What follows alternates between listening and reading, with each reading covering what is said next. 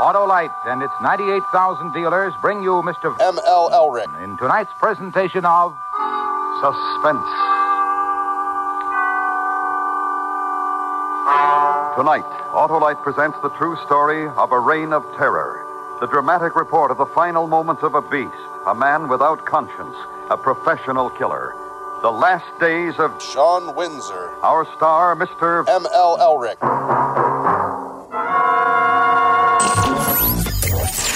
You asked interrogative Get your finger out of my face. Get your finger out of my face. Take the first shot, then, if you want to, Get your counselor. finger out of my face. It's gone. What are you doing? What are you doing? Come on. That is not paid for by them. That is paid for by the people of Detroit. Let me tell you something. You want to go right now? Okay? You want to go right now, Elric? Hey, kids, it's your old pal, M.L. Elric, investigative reporter at Fox 2 and host of ML's Soul of Detroit. Today, we have a very special episode of Blossom, in which we bring on a guest who's going to teach us a little bit about life and a little bit about ourselves. Of course, I'm speaking of my old partner. Some would consider him a life partner. Yes, Jim Schaefer of the Detroit Free Press. Jim, thanks for coming in. Hey, thanks for having me, guys. And, of course, keeping this thing on track is Mark Fellhauer. Great to see. I see your picture of health once again. I know. That's the life with kids. I told you, you can't. That's the worst. You can't keep doing all that meth. It's bad for Maybe the that's teeth. what I need. Maybe that'll knock it out. You know what? Actually, I wouldn't try that. But if it works for you, let me What know. do you know? You're not a doctor. Well, I played one on. I haven't even played one on TV. I don't think we have soap operas on Channel 2 anymore because we have Wendy Williams with the Zeppelin report every day. Jesus. Jim is here as a very special guest because we're going to talk about something that he and I almost never talk about, which may surprise you because we're not without ego.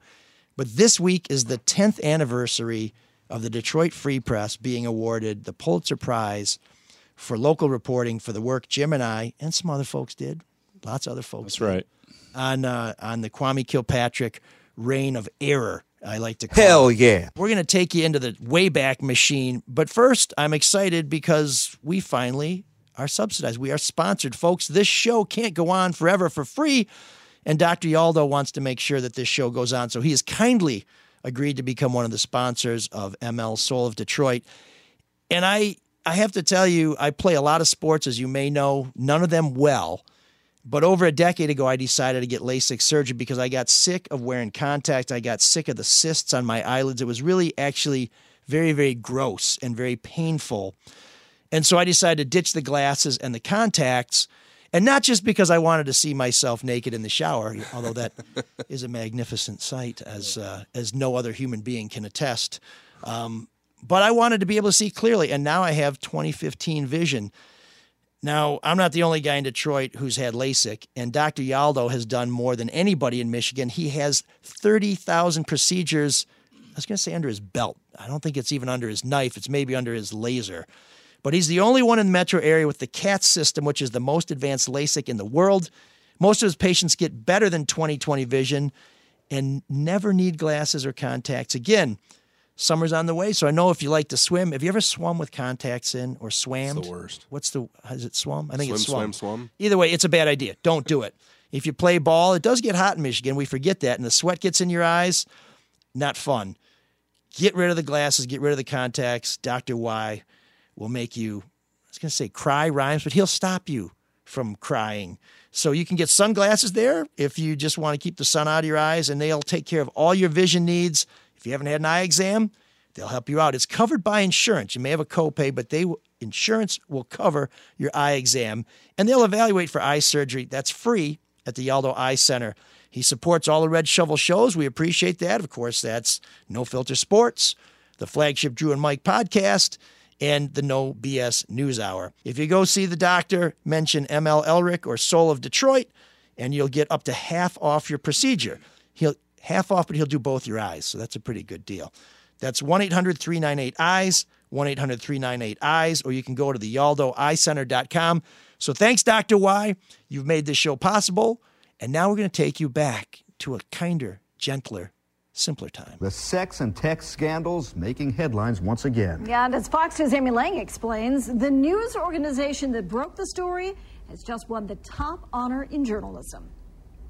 It's the story that rocked Detroit, a story that two reporters right here at the Detroit Free Press broke about a corrupt and criminal mayor. Now those reporters and this paper are being honored with the most prestigious prize in journalism. Ooh. The newsroom at the Detroit Free Press erupts in cheers, elation, as reporters ML Elric and Jim Schaefer learn they've won the Pulitzer Prize, even hoisting their editor into the air amid the excitement. An incredible moment for everyone at the Free Press, who's reporting on the mayoral scandal sent a disgraced Kwame Kilpatrick and his former lover Christine Beatty to jail for lying under oath and costing the city millions. Nobody was joyous that the mayor had gone to jail, but at the same time, I kind of was. We were very satisfied that the truth came out. You know, so many times politicians, people in power mislead the rest of us. And I think it's the job of a newspaper and us as journalists to go out and find out what the truth is. The more important thing was getting the story done and telling people who's really running the city and what's really going on. Still look young. But this is be a pretty close second. For Elric, it's a dream come true. The wisecracking journalist started his own newspaper when he was in 5th grade. His entire family lives in and around Detroit. His grandma called within moments of the Pulitzer being awarded to her grandson. I'm sure that this is her favorite story in 89 years of Detroit history. So as proud as I am of winning this thing, when I think about my grandma and my grandpa, that really makes me proud. And I wish my grandpa were here. A tender moment on an emotional day. For Schaefer, the moment still seems surreal. This is a clear-cut example of getting to the truth, and that's what we're all supposed to be doing, and it's really good when somebody recognizes that you've done it. I was glad to be a part of the team that was able to pull this off. Attorney Herschel Fink has spent many hours on the story as well, as has the entire Free Press team. A dedicated bunch of professionals proving once again the importance of journalism during a trying time for newspapers everywhere, an uncertain time in the news business as a whole. This is a tough story, and it's still a very tough story for a lot of people. This was about standing up, however, telling the truth against a ton of odds and never stopping until it came out. In Detroit, Amy Lang, Fox 2 News. Oh, that's cool, man. Yeah, it's Sean Windsor is in that. And I saw him weasel his way into your shot there. He looked old back then. Oh, come on. He's a nice man. So the last guy you saw that, and Amy Lang did a great job on that piece, was Dave Hunke, the publisher of the Free Press. And one of the reasons we're here is not to talk about the Pulitzer and to glorify ourselves and everything like that. We did get a damn pay cut right afterwards, so it's not like it was all wine and roses. Everybody did, not just us. Everybody did, that's for sure. And we did cut that pay cut in half. They wanted 13%, those sons of bitches. But anyway, that last guy, Dave Hunke, so we want to talk about some of the stories we went through on the way. And Jim, I know you probably remember with much anxiety that night before we popped the story that we started getting calls from people, Scott Lewis at Fox 2 at the time, Kevin Roseborough, who's now my boss, saying, hey, what do you guys got? And then soon we heard Scott Lewis is working on a story about the Michigan State Police are investigating Kwame Kilpatrick for bribing the jury in the whistleblower trial, which, of course, he lost. So we're like, well, why would they bribe? And Michigan State had investigated all kinds of things, and they didn't come up. And we're like, we're trying to button up the story. Now we got to chase this damn thing. We're losing our mind. We're like, what the hell happened? That was crazy. Well, I found out later on that Dave Hunke, the publisher, as a courtesy to the leaders in the state, had contacted a bunch of people, including Governor Granholm, and said, just want to give you a heads up. There's going to be a big story in the paper tomorrow that involves some very powerful people. It's pretty good Hunke impersonation. Not bad. It's not bad. And so what ended up happening was the telephone game kicked in. So he kind of gave people an idea what Jim and I had. Yeah. And by the time it worked all the way back to us, it was a completely different story that sounded like a story that might be better than the story we had. We're like, shit. Did we miss the big one? Yeah. I mean, we've been so locked in on this. How did we miss it? And I just remember that night when our story popped and Kilpatrick left town and Channel 2 didn't have anything. We're just like, what a relief. And then later on, we put all the pieces together. Right. Let me ask you a basic question, because people hear Pulitzer, I don't think they really know that it's for a period of articles that you guys wrote. Can be. In the Free Press. Or is it for one? I mean, you guys won for a group of them, right, in 2008. Well, you're allowed to submit 10 entries. So we took our 10 best stories and put them in there. And we actually wrote hundreds that year and the following year. Yeah. Now, you had left the Free Press and came back. Right. So, but you had been there the whole time, right, Jim? Yep. So why did you go back? Because I was asked to leave my I was like Felix Unger. I was asked to leave by Blanche or Gladys, whoever it was. The Channel 4, which I later found out had sold me out to the mayor, exercised the option on my contract because I was due a big bump in pay. They were going through some economic hard times, so they got to save money, and they got to get rid of a guy they brought in to do a job that they decided they no longer wanted done. And so when we talk about the Pulitzer and the text message and everything else, Jim invited me in on the text message That's story. what I was going to ask. Did you know? I'm here by the grace of But you knew something Jim. was there Listen, to dig at. We had been working on stories about the mayor for 6 years. It's not like I pulled you in out of the blue. I mean, you invited me in, and I saved your ass. But I mean, you invited me in. I just want to give you that credit. I'm not like turning over the keys First to the off, shop. I'd like to file a complaint with the producers of the show. I was promised we were going to be drinking Stroh's long necks while we're doing it. Oh, you know what? What the hell? I forgot about that. Well, you didn't tell me until 10 o'clock that you were coming at 11 I o'clock. was busy yesterday. So I didn't have time to hit the bodega. Also, I do appreciate being invited on here. The green room experience sucked. Yeah. Yes, The oysters are worst. chewy. They're wrapped in bacon. I gave up bacon for Lent. Bad news. That's not bacon. We just had a bris. Oh, God. my God. Come on, man. I'll take it up with the network chief. It's a real honor to be in Drew's basement. If Drew was here, we wouldn't get a question edgewise because he is the biggest Jim Schaefer fan in the world, and we'd just be sitting here watching Drew pepper Jim. Drew is the man. So Channel 4 blew you out, but you had been working at stuff in City Hall, and you had been working continuously. Yeah, we've been working on a text message, not the scandal, but Kwame Kilpatrick since 2002, chasing around the Manoogian Mansion party rumor. We don't need to get into all the details of that now because we have 1,000 times over the years. But we started working 6 years together before we actually nailed the text message scandal. Yeah, And it was primarily Kilpatrick stories. And when I was an intern and Jim was a cops reporter, Yeah. maybe even night cops, we'd go drinking at the Anchor back in 2000. No, it would have been 1990. Yeah, Summer that of was about 1990. 1990. So we've known each other a long time.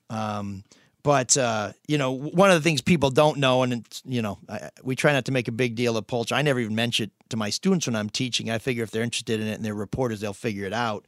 But we almost won in 2006. I think we finished fourth. They only name the three finalists, but somebody from the newspaper chain was in there at the time and said, guys, you were the last entry that they took off the table before they named the finalists. So we had been doing some pretty groundbreaking. What story was that? It was all Kilpatrick. I mean, we had done stories about the Navigator, I think was part of Navigator, that. And the family charity. Yeah, and how he was spending we got his expenses. You remember that in May of that year? Second greatest Free Press headline ever, Kilpatrick expenses exposed. The greatest one was Mayor Too Wild for DC cops. Mm-hmm. Yeah, we had done a story about how Washington police refused dignitary protection for Kilpatrick when he came to visit D.C. This is a thing they offer to other mayors and other special people when they come to town. We'll give you our police officers to make sure your visit here is safe and fun. But he was going to these nightclubs, and they would ask you to check your guns at the door if you were a police officer. And the D.C. cops found out about that and were livid. I mean, they pulled their officers away from any future trips to D.C. By Kilpatrick. And cops how have did he lists react? of places they can't go. It's like stay away from these places because we're watching them, or because if you're caught there, it's gonna damage the reputation. And these are the places when Kilpatrick went to Washington, he's like, that's where we're going. And I think they had taken him to some of them, but at some point they said, you know what, Your Honor, we're not putting our guys in that kind of danger. And even his own bodyguards were concerned about giving up their guns. What's and the name one of of them that place? wouldn't. Dreams. Spent $500 in there, something like that. Really? Night. Yeah. Of the city's money or his own? No, it was. It must have been on a credit card or petty it was cash the if we city. found it. Yeah. I wrote about it. Yeah. Wow. So before the Pulitzers were awarded back in those days, there was someone who was a notorious leaker on the board, and she would leak out the list of finalists, and she had just left like that year, or was sick or something. So all these I think she'd been eliminated because they figured out she was the leaker. Her term came up and they didn't bring her back. But so Jim and I were in New York picking up another award, and I think it was the Polk Award, which is, He says humbly. Well, I mean, we picked up a lot of awards. We could go through the list, but it's only an hour-long show. Could have just said we were just in New York. Well, I mean, why were we in New York?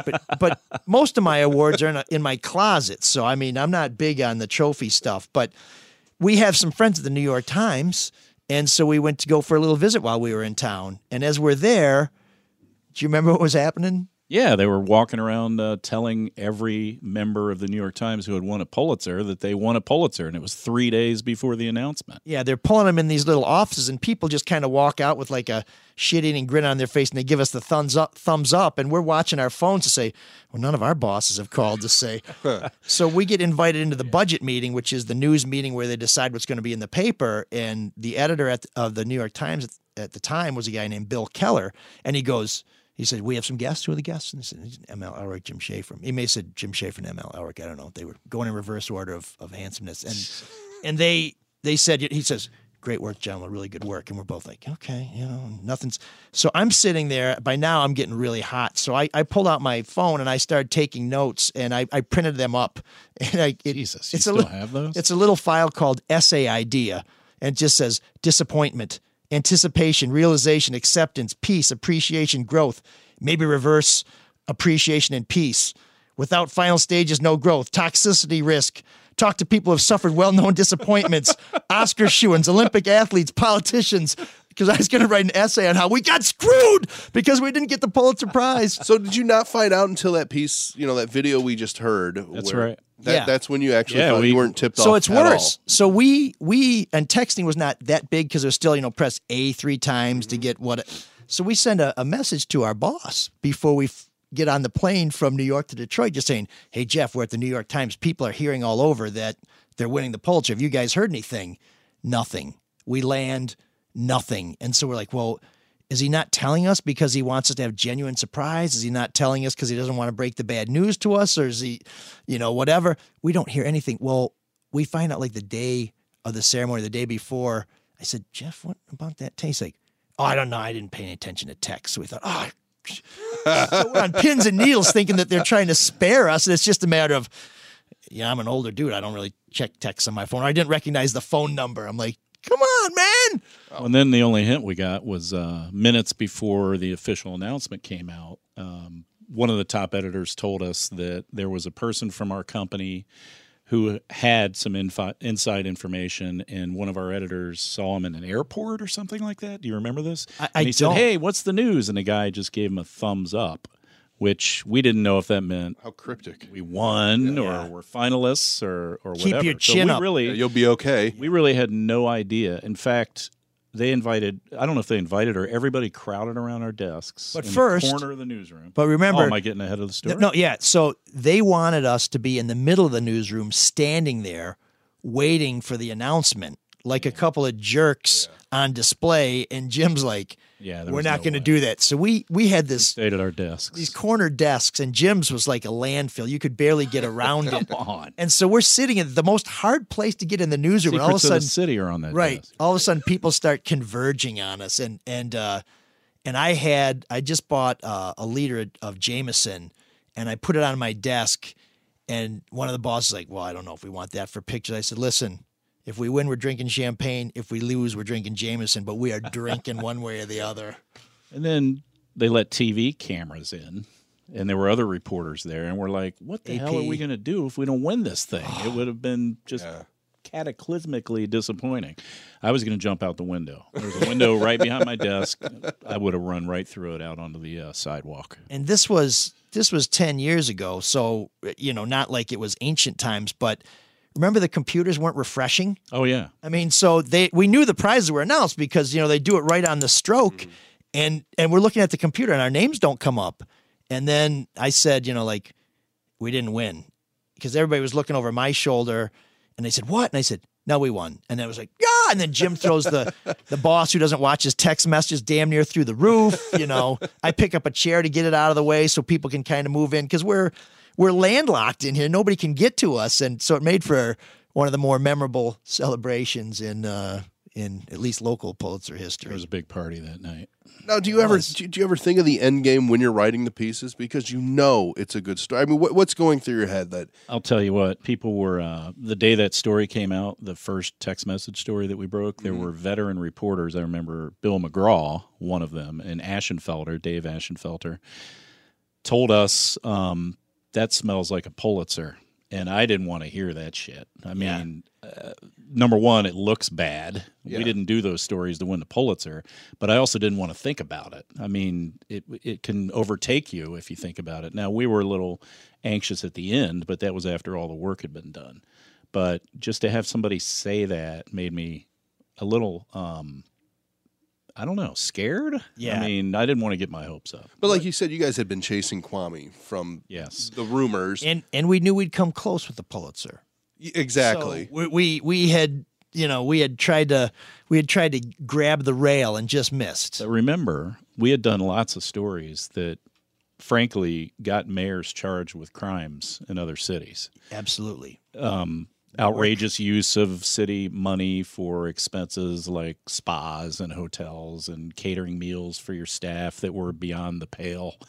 In a city that's broke and laying off cops. Yeah, right. And nothing really had ever happened. I mean, Kilpatrick wrote a check for $9,000 out of his personal account when we wrote a big story about his expenses, but people would move on from those stories. So with the text message scandal, we didn't expect what happened. Is that fair to say, Mike? Because, to have the prosecutor come out a month later and hammer him with 8 or 9 felonies was beyond anything we ever She had ignored some easier cases to make, some paper cases where it's just documents and the law says what the law says and it's an easy conviction or a plea. But so Jim gets the text messages first. We discussed it and he was reviewing them. And at that time we're hiding out in a office in Travelers Tower or something. Oakland County. And so Jim's got him, and I'm just like, I'm like high school Harry Hard-on, jumpity to see him. So Jim gets him, and I said, well, and he says, take a look at him. I'm like, come on, man. He's like, just take a look at him. I read the first page. The first page is like salutations and whatever. Okay, fine. The second page is I love you, man. You're like, ooh, that looks good, but I say I love you to Jim, which I should confess now he is a handsome man. Carved out of cream cheese and with cherry on top. And then I get to the third page and it's like straight ahead boning. And I was like, oh my God. So we talk about it. And then I think I sat down and started to write like a lead. And I said, Jim, this could be the one. He's like, don't say it. Don't think it. Perjury is a huge story. It's pretty easy to understand, even though it's hard to prove. It's easy to understand for a reader. But when you add sex to it, it takes it to a different level. Do you think that played into winning the Pulitzer? I think it drew attention to the story. There's no doubt about it. But there's also no shame in it. We had heard for years that these two might have a relationship, but it really wasn't newsworthy until something happened to these police officers who were trying to investigate him for other improprieties. And so, sex was totally a part of it. I mean, you still play Huel Perkins saying, hell yeah. I mean, that's because of the sex. I mean, I can, in fact, I remember Huel, LOL wasn't a thing back then. And he said, ha ha, when he read the text messages.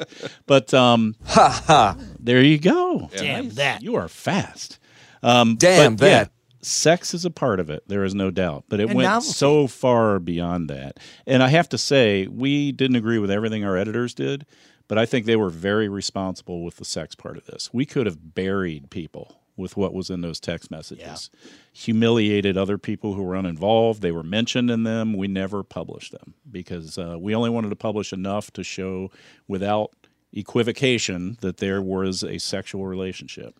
And the bosses also made a good call that we were on board with right away, which was, I think the first draft was, Kwame Kilpatrick lies. He lies about this, he lies about that, he lies about this, and now he lies about fill in the blank. And they said, we're going to focus on the criminality. Is there a chance that this perjury is criminal? And it just so happens that, now to me, whether it's criminal or not, when you lie to the people, that's a big story. But it just so happens that Michigan is the one out of 50 states where you can be charged with perjury for lying under oath about something that is not central to the matter at hand. In other words, the whistleblower case was about whether or not they ruined the careers of these cops.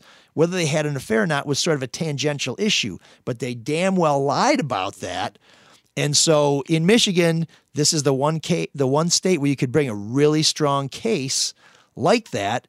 And so that kind of helped us as well. And the fact that the story broke in January and the charges came later in the year and that the mayor left office by the end of the year, the Pulitzers are kind of viewed as a 1 year period. Yeah. January 1st to December 31st. This whole story, even though we'd been working on it for almost a decade, the whole arc completed itself in 1 year. By October, the mayor's resigned and is in jail. And it's really easy for contest judges to say, they did an important story. They got results. Winner, winner, chicken dinner. And there's also, texts were still kind of not really a novelty, but they were a new thing. And so the sex had always been out there, but the text was new. And when you look at the Pulitzers this year, there were 2 Pulitzers awarded for massacres. There was the Parkland one that went to the paper in Florida. And then there was the Pittsburgh thing. Pittsburgh one, the Post-Gazette won for the massacre at the synagogue. So, kind of guys with guns killing people. Gun control is a big issue right now, and massacres are a big issue. So those entries kind of have a leg up because they're I don't want to say the flavor of the month, but those are hot topics. Sex was a hot topic, but texts were kind of new. I think the only other text message story that had made headlines before that was Tiger Woods' wife finding his text messages and hitting with the golf club. So texts just were they just weren't in the public domain so much. And we put it out there. And this was the one story where the person who's being accused incriminated themselves with their own words. Are you surprised, Jim, that he lied under oath like that? No. I mean, he lied all the time. And he was very bold about it. And basically, he was fake news before Trump. I mean, I think that's a fair thing to say about Kwame Kilpatrick. Those two share the same trait in that they think that it's possible that nobody can impeach them, and even if they do, who cares, right? I mean, he would lie about every story that we asked him about, or just not respond to us at all. But lying to the paper is different than lying under oath, and he had a law degree. Yeah, but he's married. She was married. What's he going to say to a lawyer who he doesn't like, who's questioning about an issue that he thinks he has no culpability in? Well, just reading back on some of the articles, and I read that the city had been fighting the release of those texts for years prior. So he had to have known they were out there. Oh, that's a whole other story, man. Mike first FOIA'd them in 2004? 2002, right after he became mayor, like within 6 months, because I didn't know what the hell he was doing on his phone. We didn't know what text messages were. We had pagers. Yeah, they were the only ones that had those things. I mean, that's why it stood out. But, the city took the position that they weren't available to us because they were in the hands of a third-party vendor, this place down in Jackson, Mississippi. Yeah. And that's BS. We probably could have sued and won, but we didn't. Because we didn't know what was in them. Later. Right, right. Contrary to what Daniel Ferguson thinks, we did not have these before the trial, okay? Mm-hmm. Yeah, nobody. Believe me, we'd have blown up the bridge as soon as we could. Did he say that? Oh, yeah. Yeah. Check out the Kwame Bro Show. Why does that even make sense? Why does that make sense? I mean, why would we sit on Because when the earth is flat, all kinds of goofy shit happens. Well, you guys got him right after the trial. Yeah. Yeah. It was some time after. I mean, we haven't really narrowed it down. But the thing is, Kilpatrick didn't think they were ever going to come out. He thought he had sealed them up. Jim made some trips down to Jackson. Jim is one of the most persuasive dudes you're ever going to meet, which is why he's not still single, because he doesn't bring a lot to the party. But he can talk people in all kinds of situations. And he couldn't get I don't even know what that means. Well, play it back. It's pretty good stuff. But play it slowly. But he's got some good pipes too, man. Yeah, we should be a booth announcer or something if they still have those. Like your 25 minutes is up, the next dancer is in. But it's a living. But and I'm off track. But we couldn't get him, and we'd pretty much kind of given up. And we're not going to talk anymore about that. But Kilpatrick pretty much figured he had gotten away with it. And one of the things, I think he looked forward to testifying because I think in his own mind, he was tortured by the Manoogian Mansion rumor. And I think he felt that if I got on the witness stand and I swore to God that it didn't happen, I am a lawyer, I do know the law, people in Detroit would say, well, a lawyer who knows the law, who believes in God, who swears not to tell a lie, would not tell a lie, so I'm going to put a stake in this thing once and for all. And it was the way that whole thing tortured him that undid him. He didn't just deny it. He went on a speech, about how a soliloquy. It's offensive to assume that every woman who is successful in the workplace is sleeping with her boss. Mm-hmm. My mother's a congresswoman. My aunt was a state legislator. People in positions of power always think, or women who attain positions of power are always looked at with a side eye. I mean, he made a huge point about that. And it was a beautiful speech. Based on a lie. And the jury didn't buy it. I mean, we left a testimony that day feeling like, well, Kilpatrick, he's a masterful orator. He just blew this case up. Yeah. The jury came back in like an hour and they said, and we got to talk to one or two of the jurors and they just said, we just figured, politicians talk good. That's all he did. It was more politicianing. Yeah. And we rang him up for $8 million or $7 million or whatever it was. Yeah, it was 6, and then it with interest, the interest it ended up 8.4. In the 10 years since, how many Pulitzers has the Free Press won or come close to? One. Stephen Henderson won for editorial page commentary. So it doesn't happen every year. Writing about the bankruptcy that Kilpatrick brought on. So. Yeah, right. The Pulitzer that we won, and sounds like I'm bragging, which I don't like to do normally. But it was the first reporting. You guys won't say it, but it's a big deal. Midwestern guys talking about winning awards. It's not going to go very far. It was the correct me if I'm wrong. It was the first reporting Pulitzer that the Free Press had won since coverage of the riot. Yeah, 67. Yeah, they won in 68. Yeah. Yeah, so it's a big deal. 40 years. That was pretty cool. We did win a couple photography Pulitzers in the meantime. Yeah, and the Free Press for a long time was known as a photo paper. And while other newspapers across the country have been getting rid of their photo staffs, the Free Press continues to have not just one of the best visual presentations in the country and one of the most talented photography staffs.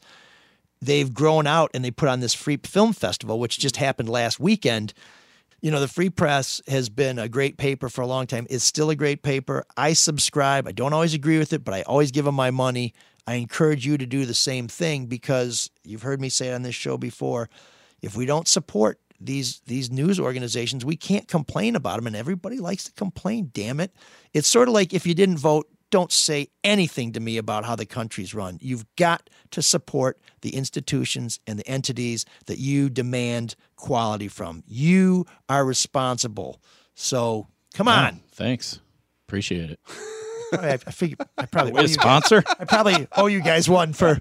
I'll give you a rate card on your way out. But Jim, I don't ask this because I work at Fox 2 and I'm very competitive. But what's the next big story you guys are doing? A Jennifer Dixon piece, which you can bet is very well researched and reported. It involves the death of a worker at Little Caesars Arena. Oh, I think I've heard about this story. So. Folks, this is a classic example of everybody moves on from a story and then the reporters go back and they get to the truth. Even when it's been verified, certified, homogenized that what happened was cool, looks like they found out that it wasn't. So you can find that at freep.com. But better yet, put $1 in the box at the store and get the hard copy. That's what really keeps this going. So, and Jennifer played a big role in our Pulitzer investigation and our coverage in trying to connect the dots in the text messages that showed the criminality, the Bobby Ferguson role in all this, which ended up being a major part of the federal criminal case against Kilpatrick. And one of the things I was always gratified when we were done doing these stories, we would read the indictments and we kind of won a Pulitzer Prize for plagiarism. We took the mayor's words and put them in the paper and we got an award. Well, the feds won convictions for plagiarism because they took our stories and they cut and pasted and they put them in the indictments. They did do a little extra work. They sent Well, they also had subpoenas. Yeah, they have a little more power. But we thought nobody make it happen. We thought nobody was paying attention to us all those years, and then that stuff ended up in the indictment. It was pretty gratifying to see somebody take our work and verify it independently. And did you guys ever have a big fight over one story, what to put in or not put in together? We fought all the time. Yeah, but I don't think we ever fought over content. I mean, we ended up agreeing eventually, but no, everything we did was a real interesting collaboration. I mean, Mike is the best partner I've ever worked with in journalism, mainly because make him cry he again. compliments the things that I'm not good at. And journalism. We had different sources. I was a criminal justice guy, and he was had his hand in politics locally and around the state of Michigan, and things just came together. I mean, it was But there was never one thing you're like, we need to follow this road, and the other one was like, no, there's nothing there. Well, there was one time when we interviewed, and I hesitate to say interviewed because we didn't put him on the record, but we were on Lou Beatty's porch. That's Christine Beatty's cuckolded husband. And we said, really sorry to bother. He was an auto worker, so he was home during the day. I think he's third shift. And he comes to the door kind of tired, and we're like, hey, really sorry to bother you. I mean, you know who we are, what we've been working on, and just wondering, is there anything you'd like to say? I mean, we were kind of a little soft in terms of putting it to him and saying, is your wife kicking it with the mayor, and does that piss you off? But everybody knew what we were talking about.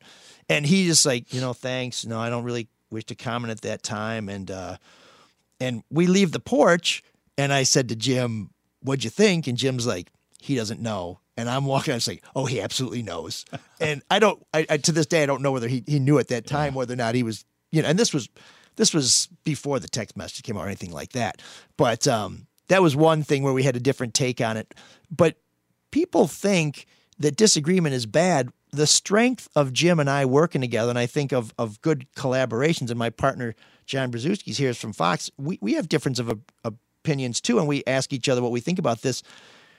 That's important because if you're not challenging each other, you're laying yourself open to somebody who's thought of something you didn't think of challenging you, and you might not have an answer. Yeah. We work twice as hard to destroy our stories as we did to prove them, and no one's been able to destroy them. So I think we did a pretty good job. So you don't want to be sitting there saying, oh, Jeb, that's so good. I love that tie. Jeb, your eyes are so gray.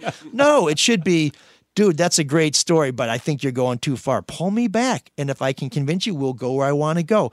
It's a scientific method. You're constantly trying to disprove something. And if you can't disprove it, it's either true or somebody's going to surprise the hell out of you later, and you'll be very sorry. And we had some scary moments along the way. I remember we pulled us. Our editor had gone through the story and done what she needed to do, and it was probably 9:30, 10:30 at night, and we realized we made a mistake. Right? This was a different story, though. I know it was a different story, but it was one of our first part of our collaborations together. Yeah.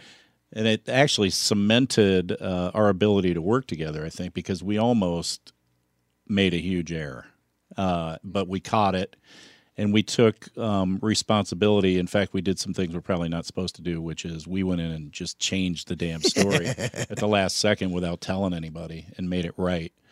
And I think having almost made that big mistake, weirdly, made us have confidence in each other. Well, do you remember what I said to you when we caught? By the way, folks, the story was completely accurate. Everything we had, we would have been safe to go with. We just had a question about where the document came from. Right. We knew the document was real, but we didn't know where it came from. We thought we did, and we started asking people. We're like, "Oh crap!" And we didn't want somebody to say, "Well, who gave you that?" And we'd have to say, "Well, it came from this person," and they'd say, "Well, where did he get it from?" Yeah. We'd have to say, "We're not sure." So I was still fairly new at the paper, and I said to Jim, we got to find a way to fix this, because if this thing goes wrong, you'll survive, but they'll walk me out of the building. Yeah, I remember that exact conversation. Because Jim left during the strike, went to Channel 7, won some Emmys at Channel 7, came back. When he came back, it was like the emperor was returning. There was a buzz in the newsroom. They were so excited that Jim was coming back. I'm the obituary writer, and I'm not that far removed from it. So if we got something wrong, Jim gets a kick in the head. He's doing night cops for another couple months. I'm delivering papers if I'm lucky. So we made some calls. We shored some stuff up. We were good to go. And we did the thing that good and smart reporters do. We went with what we knew we had. And we didn't say, the other stuff is probably okay. Let's try it. Jim, thanks for coming in. Hey, you taught me many years ago to do this, so I'm doing it. That's right. Pimping. If you want to follow me on Twitter. Hey, Get in there. Get in there. At Detroit Reporter. Let's see how many people actually listen to the show. And what about Facebook? Yeah, I'm all over Facebook. Wolverines suck at Facebook. Is that your Jim's a Buckeye here, folks? I am. Go Bucks. I probably just pissed off probably 3/4 of your listenership. Well, that's 3 people. Sorry about that. I'm from there, which is good. You wouldn't want to be a dick and be from Michigan and root for Ohio State. Right. Yeah. Yes. No, he made the right call. He's from Ohio and he moved to Michigan. Loyal. That's right, it. Right. And we'd love to have you back, talking about some other stuff. And I promise next time, beers. Unlike Kwame Kilpatrick, the beers really will be on me. I won't change my mind on anything, regardless of the facts that are set out before me. I'm dug in, and I'll never change. Freight nut. Freight so. Freight nut. Freight so. Freight nut infinity. Freight so infinity +1. No. Joining us for our great debate is my friend and sometimes rival, and sometimes he just admits it. You know what, Elric? You got it. You nailed it. He never seems to do that when we're rolling tape. But it's Sean Windsor of the Detroit Free Press, columnist extraordinaire. Sean, where are you today? Are you Milwaukee? Are you Minnesota? Are you being processed on your way out of the detention center? Where are we catching you? Ann Arbor. I know that's your favorite place. I love Ann Arbor. I love deli sandwiches that cost more than my Social Security check. Oh, yeah, that's the only place. That's it. Where they're that expensive. Absolutely. Absolutely. You're not on the side of the road? I heard you had tire trouble. I did, and I was waiting for Mike to come change it, and he said he would, but I guess he doesn't know how to change a tire. So. Well, I knew you'd be able to inflate them yourselves, given some of your skills. Oh, my goodness. Well, Ann Arbor is kind of a very topical place to be. It's very appropriate for once because it involves basketball players who are abandoning the institution that they claim to love.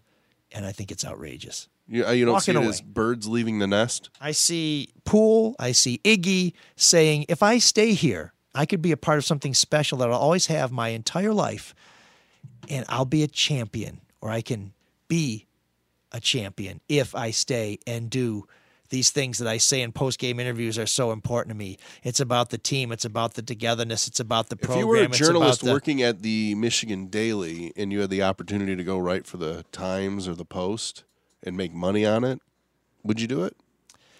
Or would you stay for the experience of writing at the Daily? Well, of course, you forget that if I was writing at the Daily, I would not be getting a $25,000 to $50,000 education for free clothes, free food, free tutoring, free coaching, free conditioning, free everything. Well, they get some coaching and mentoring.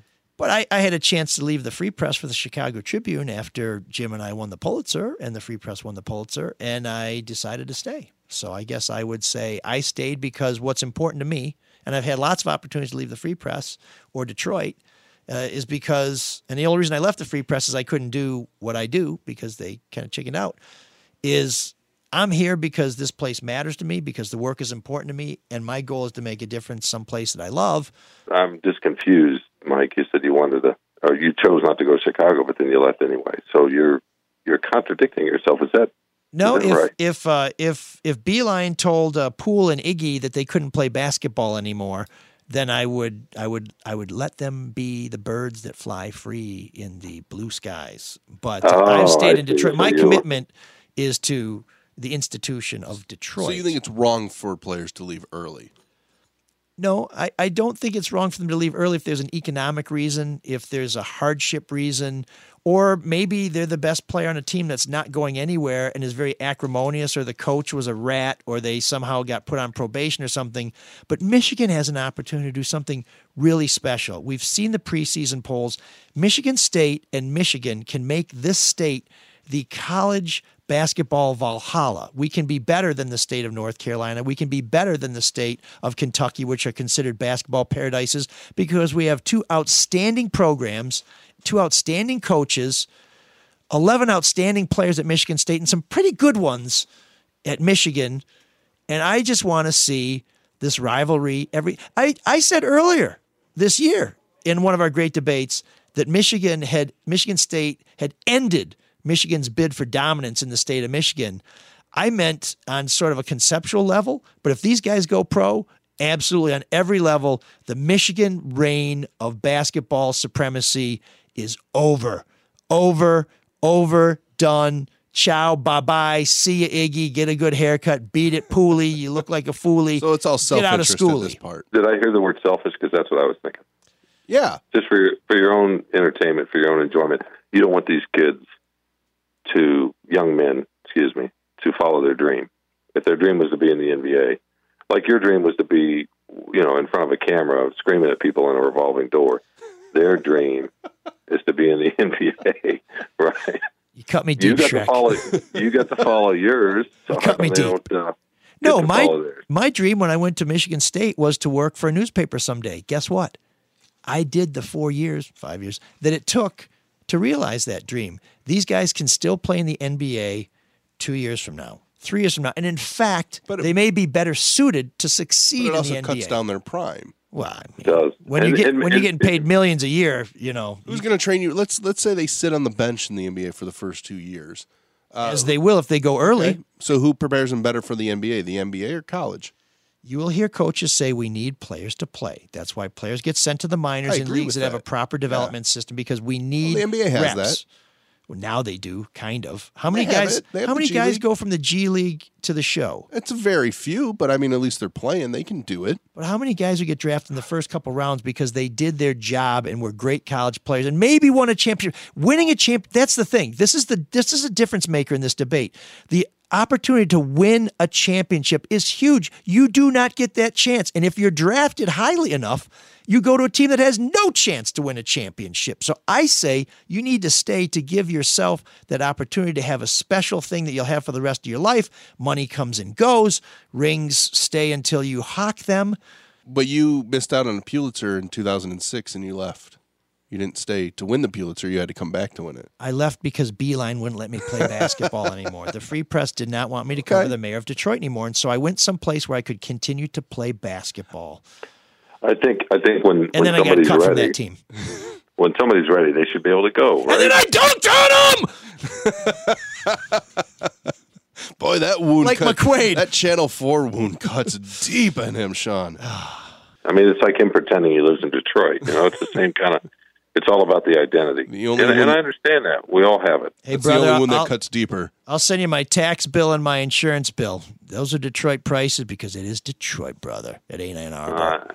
Nobody has chai tea on my block. Really? Okay, Teresa does, but nobody else has chai tea on my block. Sean, what's the word on these three guys? I've heard that Poole, Matthews definitely gone. Iggy's up in the air. What have you heard? Well, I think they're obviously going to go try to get the feedback and see what they say. I think Iggy will get drafted, or should we say Brazdeikis? He's a 20-year-old freshman and he's got an NBA body, and I think he's probably ready. Matthews, he came back last year. Mm-hmm. Obviously, and to try to develop a little bit more. I think hopefully he's thinking his defensibility on the perimeter will find him a place in the league, and he might be right. Poole is the question mark to me, because he would obviously, I think, would be better served maybe one more year under Beeline before he goes. Amen. But he wants to go to the NBA, so I mean, who are we to say don't go? How much of it is he wants to go to the NBA versus he's a little bit disenfranchised with Michigan fans and the coach? I don't know about the fans as much. I mean, I'm sure he doesn't like sure he hears the noise of him not reaching his potential and him trying to figure out, what a good shot is. He certainly hears that part of it from the coach.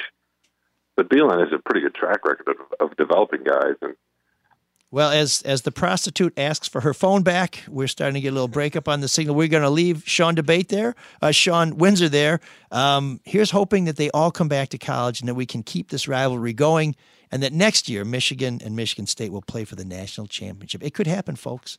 And that's your great debate. Oh, man, the geeks have inherited the earth. Did I do that? What a dork. Does him wanting to play with us again mean that he's turning into a geek, or we're turning into cool guys? When I was in 8th grade, we had a teacher named Ms. Winsky, or maybe it was Mrs. Winsky.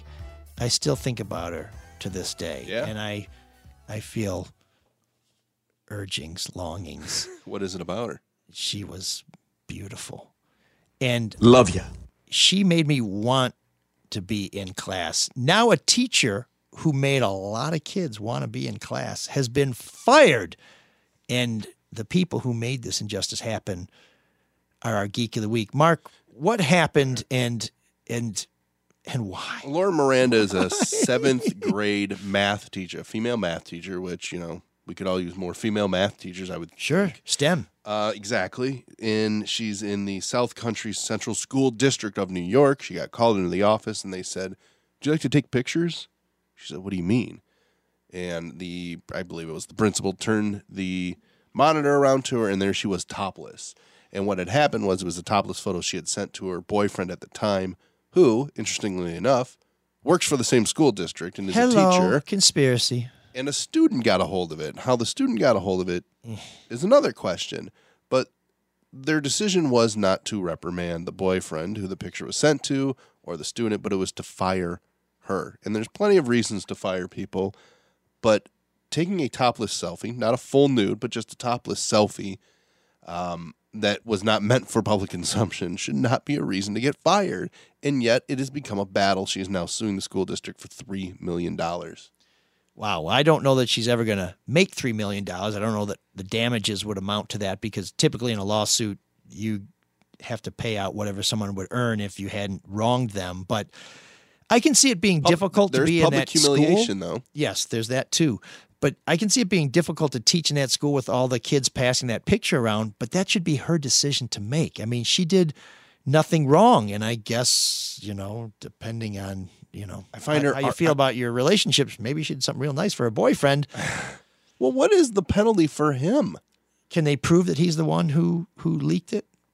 Certainly seems likely. Might be difficult, but if she says that's the only person she sent it to, right? I don't know who has ownership over the photo at that point. She wasn't hacked. This is not a Justin and it's not a fappening situation. Yes. I don't think it would be anyways, because once again, it's just a top. She's in a changing room.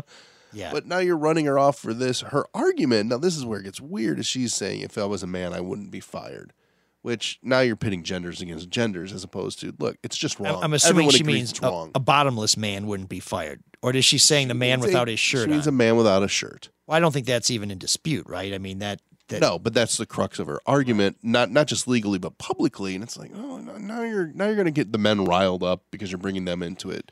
Everybody agrees it's wrong. It shouldn't be. It's a good-looking picture, too. Right. I was going to say, for journalistic reasons, we reviewed the photo, and I will say that it is pleasing to the eye. It is modest, and it's a lot. The Jennifer Lawrence pictures were a lot worse. I'll tell you that. Yeah. And she's not getting fired. She's getting hired. Amen. So, school administrators coming down hard on somebody who's maybe making some kids hard. You're our Geek of the Week.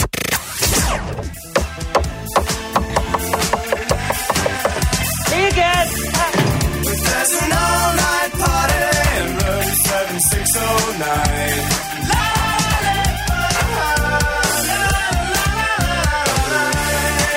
And you can dance together all night if you've got the time.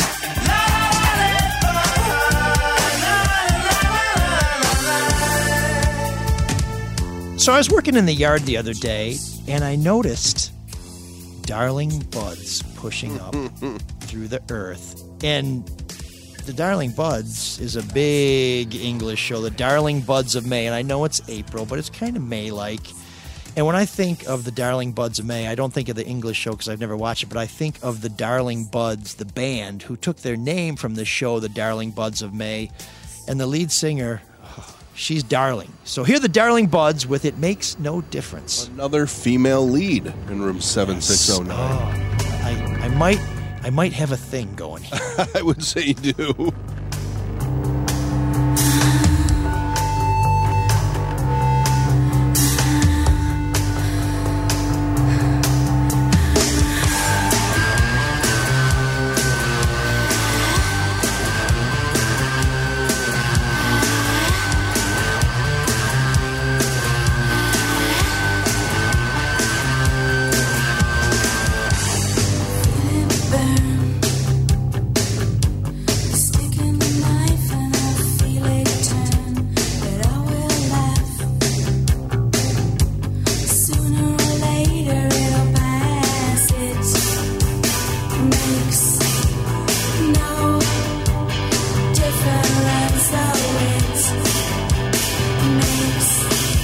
It makes no difference.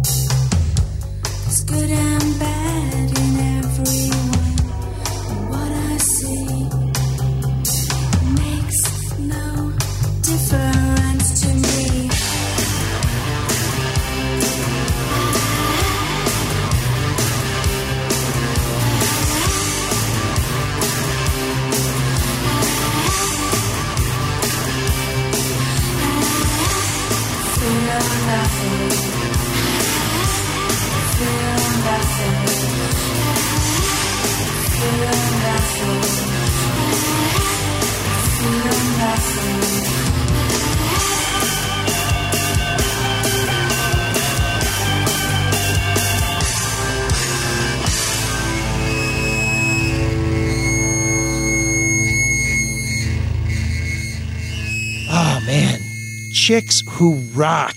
And not only that, how often do you get to play a band from Wales? Oh, I couldn't even. Well, Tom Jones.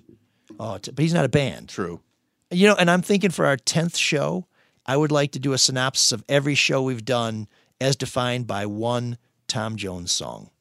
But that's a lot of work, so I'm gonna. I love Tom Jones. Oh, he's the best. You ever seen him live? I have. He's a showman. At Freedom Hill. He's great, especially now his hair's white and it's all kinky and he's, As long as he's not marinated beforehand. Oh, no, he's terrific. It was, and he had an album that came out maybe 10 years ago now called 24 Hours, where there are at least 3 bona fide kick-ass tunes on there. I wouldn't call him a new wave artist. The Darling Buds most definitely are. And, I love that dirty guitar. Yeah. I love that sort of like with a Transvision Vamp, that sort of guttural chorus. I mean, oh man. I heard Blondie in there, which maybe that's too simple because it's a woman leading a rock band. But I think you hit the nail on the head. It's a little more garbage. How many times you get to have a new wave band from Glasgow?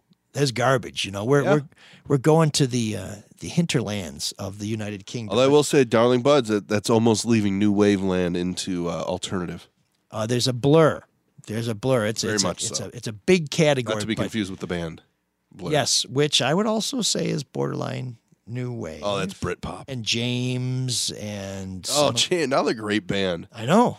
The only band out of Manchester that Morrissey likes. Wow, I'm surprised he likes them. He doesn't like anything. By likes, he doesn't hate them. It doesn't depress him. He hasn't slagged them off in the New Musical Express, so that's Ma's love for you. And we have mad love for you. Thank you for joining us on this week's episode of ML Soul of Detroit. You can find us on Twitter and Facebook. Send us an email at mlsoulofdetroit@gmail.com. Give us a call, 313-288-9070. That's 313 Butterfield 89070 for the cool guys. You've been listening to the Red Shovel Network. Dr. Yellow, thanks for supporting us. Please support all of our shows. Cyrus, take us out. Can you dig that? Can you dig it? Can you dig it?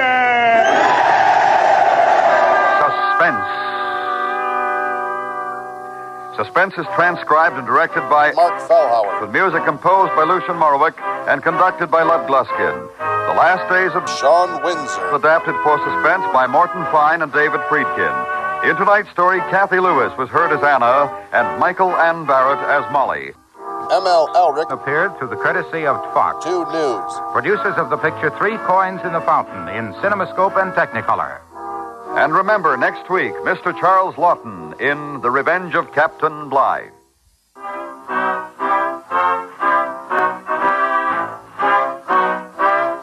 This is the Red Shovel Network.